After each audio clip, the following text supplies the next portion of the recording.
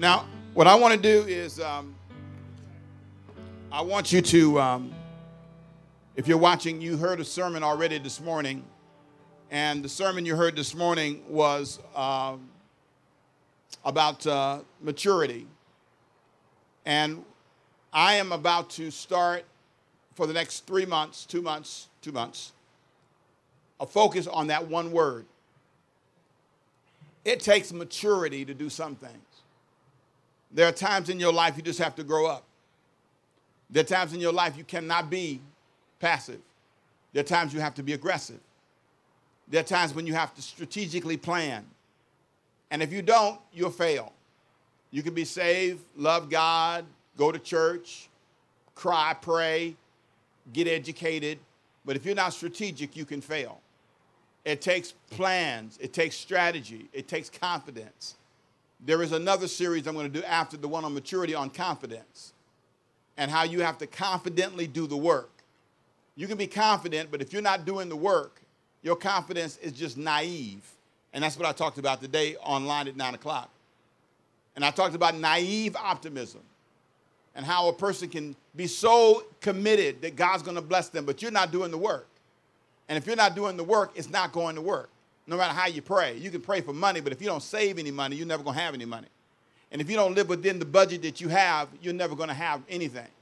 You're going to always struggle and be asking God for miracles. Sometimes you don't need a miracle. You need to save your money. You need to exercise. You need to walk. You don't need God's healing power. You need to get up and walk. This is not about the devil. It's about you not walking. Too many hamburgers. That's the devil. It's got nothing to do with anybody else than you looking in the mirror and saying, I need to not be naive. I need to face the truth about me. And that's what I've been doing. Looking at Ricky, not you, me, and striving to improve myself academically, emotionally, in my relationship to make sure that I don't lose sight of what's important in my life. Today, I want to talk from a theme that's very simple, and I want to ask you a question. This is different than the sermon we had today. We'll continue our sermon on maturity next week, and I'll tell you more about that in a minute. But let me focus you on one question today, and I want you to repeat this question with me. What will you give up? That's the question. What will you give up? Not me, you. There's a statement that Kareem Abdul-Jabbar made, that great basketball player. He said, I think the good and the great are only separated by the willingness to sacrifice. The good and the great. The difference between being good and being great is one word: sacrifice. Your willingness to say no to you. Your willingness to say no to something. Now, I've seen this, and I see it all the time in my life.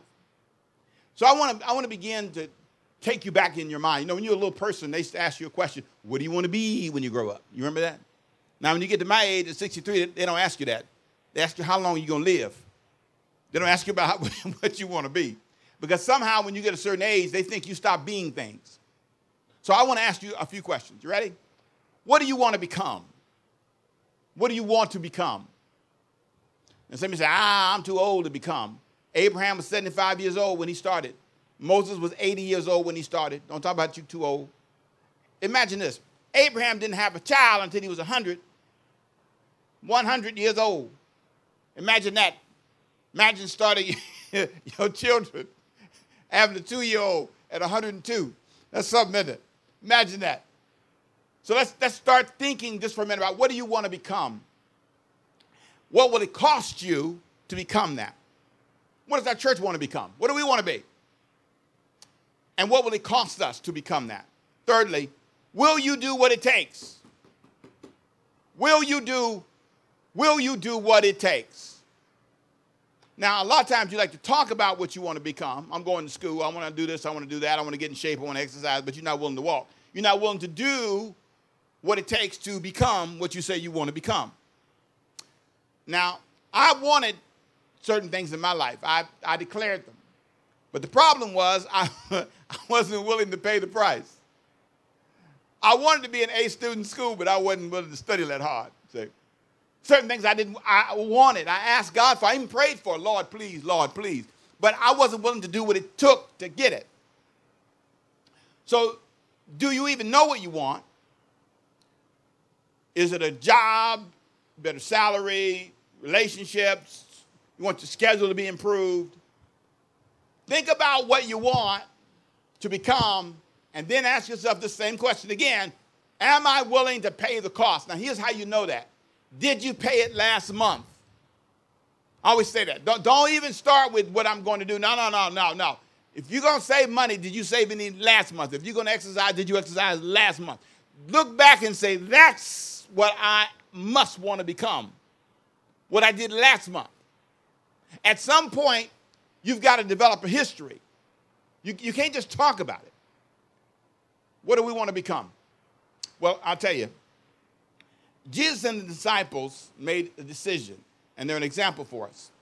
Jesus decided that he wanted to be our Savior. He wanted to give his life. He wanted to help us. He wanted to get us to a place of healing. But there was a price attached to that. Now, I want you to think about this. There are three things I want you to notice about what Jesus did. He's our example. Jesus had to give up his privacy in order to give us salvation. For 30 years of his life, he only lived 33 and a half years. For 30 years of his life, he was in a private life. Normal life. No issues. He was a carpenter. But then at 30 years old, he had a calling on his life. And he had to make a decision. Matthew chapter 4, verse 17 says this. From that time, Jesus began to preach and say, repent, for the kingdom of heaven is at hand. Matthew 4:17. From that verse forward, his life changed. No more privacy. No more just a carpenter guy. No more just a guy that walks down the street and nobody knows is the Son of God. Now he must make a declaration publicly. Preach a new message. Repent. The kingdom of heaven is at hand. Then verse 24 of chapter 4 of Matthew says this. Then his fame went throughout all Syria, and they brought to him all sick people who were afflicted with various diseases and torments, and those who were demon-possessed, epileptics, paralytics, and he healed them all. Great multitudes followed him from Galilee and from Decapolis, Jerusalem, Judea, and beyond. He couldn't go anywhere. Hey, Jesus, can you touch this bump right here? Hey, Jesus, can this hip is hurting right over here? Can you imagine going all around and everybody wants you to touch them? He had to give up his privacy. He couldn't be anonymous anymore. Now, I've had a little bit of notoriety, just a little bit. And I'm telling you, people be talking to you all the time. Go in the store, be 12 people, 15, I'm serious, 20 people. Hey, Pastor Rick, hey, Pastor Rick, hey, Pastor Rick. I'm telling you, sometimes it's so funny. And they think they're the only one speaking to you. I like it. I like people. It's okay. Speak to me. I like it. I love it. Speak to me, all of y'all. All y'all can say hi to me. It's good. But I'm telling you, it's something to not be able to go anywhere and people know who you are. Anonymity is a gift. You want to be famous until you're famous. You want to be known. You think about all them people you see in Hollywood. They're famous. A lot of them on drugs. A lot of them depressed. You know why? They lost their privacy. But Jesus was willing to do that for you. But then the biggest thing he gave up was not his privacy. He gave up his life. Romans chapter 5, verse 8. Now, I love this verse because Romans 5 and 8 says it this way. God demonstrates, God proved his own love for us. How did he do it? While we were still sinners, Christ died for us. So, please note, he didn't just give up his privacy. He gave up his life for people that didn't like him, for people that didn't serve him, for people that would eventually kill him. He gave up his life for them. I think that's amazing. I think it's amazing. I think it's phenomenal that God would do that. But then it wasn't just him, the disciples. The disciples were amazing in that they watched Jesus and they modeled for us an incredible decision early in their life. Matthew chapter 4, same chapter, Matthew 4, verse 8. There's a story that is often misunderstood. Let me set the stage. Jesus is in a neighborhood where he knew people. I believe he knew all the disciples. I don't believe the first time he sees them is when he calls them. I believe that they lived in the same neighborhood. So you see them fishing. You see them out there. You see them, collecting taxes. Matthew, you see different people. And so one day, the Bible doesn't give us all the details, but one day he walks by each one and he says, come follow me. And they come follow him. Now I want you to watch this. These are guys who have families. These are guys who have businesses. These are guys who they were partners. As a matter of fact, James and John, they were partners with Peter in the fishing business. And so when Jesus comes by, he's asking these guys who are in business to become part-time business people. I don't know that they gave up their entire job. Some people think they did. I don't know if they did. But because they had to take care of their families. But anyway, the bottom line is, here are these guys who decide to sacrifice the comfort of their consistent income and follow Jesus. Think about this. They were willing to give up money. I'm not about to take offering either. They're willing to give up money. They're willing to give up time. Here's what the Bible said in Matthew 4:18. Jesus walked by the Sea of Galilee. Two brothers, Simon called Peter and Andrew, his brother, casting a net into the sea, for they were fishermen. Then he said to them, follow me, and I will make you fishers of men. They immediately left their nets, and they followed him. Going out from there, he saw two other brothers, James the son of Zebedee, and John his brother, in the boat with Zebedee their father, mending their nets. He called them. Immediately they left the boat and their father, and they followed him. Amazing. I look at these stories and I think, wow, these are guys who give up stuff. Brings me back to my big question. What will I give up?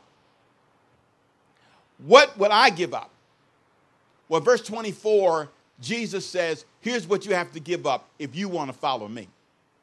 First of all, he says in Matthew 16, verse 24, Matthew 16, 24, then Jesus said to his disciples, whoever wants to be my disciple must deny themselves, take up their cross, and follow me. Whoever wants to save their life will lose it. Whoever loses their life for me will find it. So there are three simple things that will help you determine what you will give up. Number one, what you're willing to say no to. What are you willing to say no to yourself about? I will not do this because I'm following Jesus. You have to come to that moment when you say, no. It's a fight I have every day. No, you're not going to think that way. No, you're not going to act that way. No, you're not going to respond that way. No, you will not eat that today, Temple. No, you will live within these boundaries. No, it's a constant, daily, discipline thought that I have to deal with. Because I said to God, I want this. He says, if you want this, here's what you must give up to get it. Secondly, look at the cross you're willing to bear. So let me phrase it in three questions. Are you willing to say no to yourself? That's the first thing that will help you. Are you willing to say no to yourself? And if you are, think about it for a minute. What have I not denied myself? It's not until you solve that issue that you're going to ever see your life change. Secondly, are you willing to carry a cross? He said, if you're going to follow me, there's a cross that comes with it. Some responsibilities come with certain requests. I personally am not a guy, I like people, I don't mind preaching, but I don't mind preaching, it's all good. I like sharing the word, I like talking to people, I enjoy it, but I don't live to preach, if that makes sense to you. I know this is part of my responsibility. Making sure that you're safe is part of my responsibility. And all that comes with it, all the expense, all the cost, everything that comes with it, anything at all. If you are a mother, there's a certain responsibility that comes with being a mama. It ain't always fun to deal with them little cute people. It's not always fun to deal with your husband. It's not always fun to deal with your job, but that's your responsibility. That's just part of the job. So I've learned to adapt to and embrace my responsibility and to do it without murmuring. So a lot of you are doing it, but you complaining all the time. You're going on that job. They gave you the money to put the gas in your car that you're sitting here listening to me with. They helped you buy the car because they gave you a job and money. And you still go there complaining. Here's what I think you should do. Embrace your responsibility. without murmuring, without complaining. Because I told God I want him to bless me. I told God I want him to prosper me. Well, if he's going to do that, this job is a part of it. This responsibility is a part of it. And I need to prepare for it. I need to be diligent. I don't need to be lazy. I need to be clear about my responsibility. And then lastly, this. Here's a question for you. Are you willing to say no to yourself? Are you willing to carry a cross? And a cross is a responsibility. And thirdly, are you willing to follow? We got this culture now that nobody wants to follow anybody. There's this political environment that's amazingly toxic. People are afraid. It's almost like if I follow somebody, I'm losing who I am. Are you willing to follow? I've learned that God will put people in your life that are hard to follow. But sometimes they're hard to follow because you're hard to lead. Let me say that again. Sometimes God puts people in your life that are hard to follow because you're hard to lead. Now, I'm not saying everybody that's hard to follow is a good leader. I'm not saying everybody that's hard to follow is a good leader. But there are times in my life when I needed a tough teacher in my life who told me, you're going to do this work or fail. That teacher was a blessing to me. I needed a boss who said to me, be on time or you're going to lose your job. I needed that boss in my life. Sometimes in your life, you need to follow. And sometimes in your life, it's hard. But it's the right thing. I want to pray for you. I wrote this prayer down. I normally don't, but I wrote this prayer down. Because I want to say something I want you to hear. Lord, help me surrender what needs to be surrendered. Help me see my own rebellion against following anyone that does not think exactly like me. Lift my eyes above the burdens or crosses that my responsibilities demand of me. God, help me with that one. Lift my eyes above the burdens or crosses that my responsibilities demand of me. Help me embrace the challenges in my life the same way Christ embraced the cross. Let me be like you, Jesus. You didn't complain on the cross. You told how you felt. You felt abandoned. You felt isolated. You felt forsaken. But you said, nevertheless, not my will, but thine will be done. Help us stop complaining so much. Finally, God, I commit to following you through whoever you send into my life. I'm going to follow you through whoever you send in my life. I realize that you are my Lord, but you send people and circumstances to improve my life. In the midst of this COVID thing, God, you're going to help us be better as a church, better as a people, better financially, better emotionally. And Lord, I pray that everyone in authority, every rule and law, I know is not my enemy. Help me give up what I need to give up to allow your best in my life. I declare in Jesus' name today that we're going to be mature people. We're going to rise above our own insecurities and fears. We're going to become the people that you want us to be. And we will not be intimidated during this season. We will do what's right and best in Jesus' name. Amen. I want to thank you for allowing me to be your pastor. Over the next couple of months, I'm going to talk about maturity and what maturity demands. That's what I talked about today, early this morning. And then I'm going to talk about next week, and I want you to tune in, what maturity looks like. I want to show you what it looks like. Mature people act a certain way, think a certain way, live a certain way. If we're honest, sometimes we haven't been that mature. I think it's time for our country to mature. I think it's time for our leadership to mature. I think it's time for all of us to mature. Paul said, when I was a child, I thought like a child. When I became mature, I laid aside childish behavior. Go home today. No more fussing, no more fighting, no more arguing, no more holding a grudge. Let it go. Shake yourself free and become what God called you to be. What do you want to be? Come. It's up to you. Hope you make the good decision. Father, I pray for people today who are watching this who don't know you as Savior. May they make the mature decision and say, Jesus, be the Lord of my life. May they say, this is the day that I need to make my life, get my life in alignment with God. And I give you all the praise and all the glory. In Jesus' name, Amen. Thank you for coming out. First Sunday.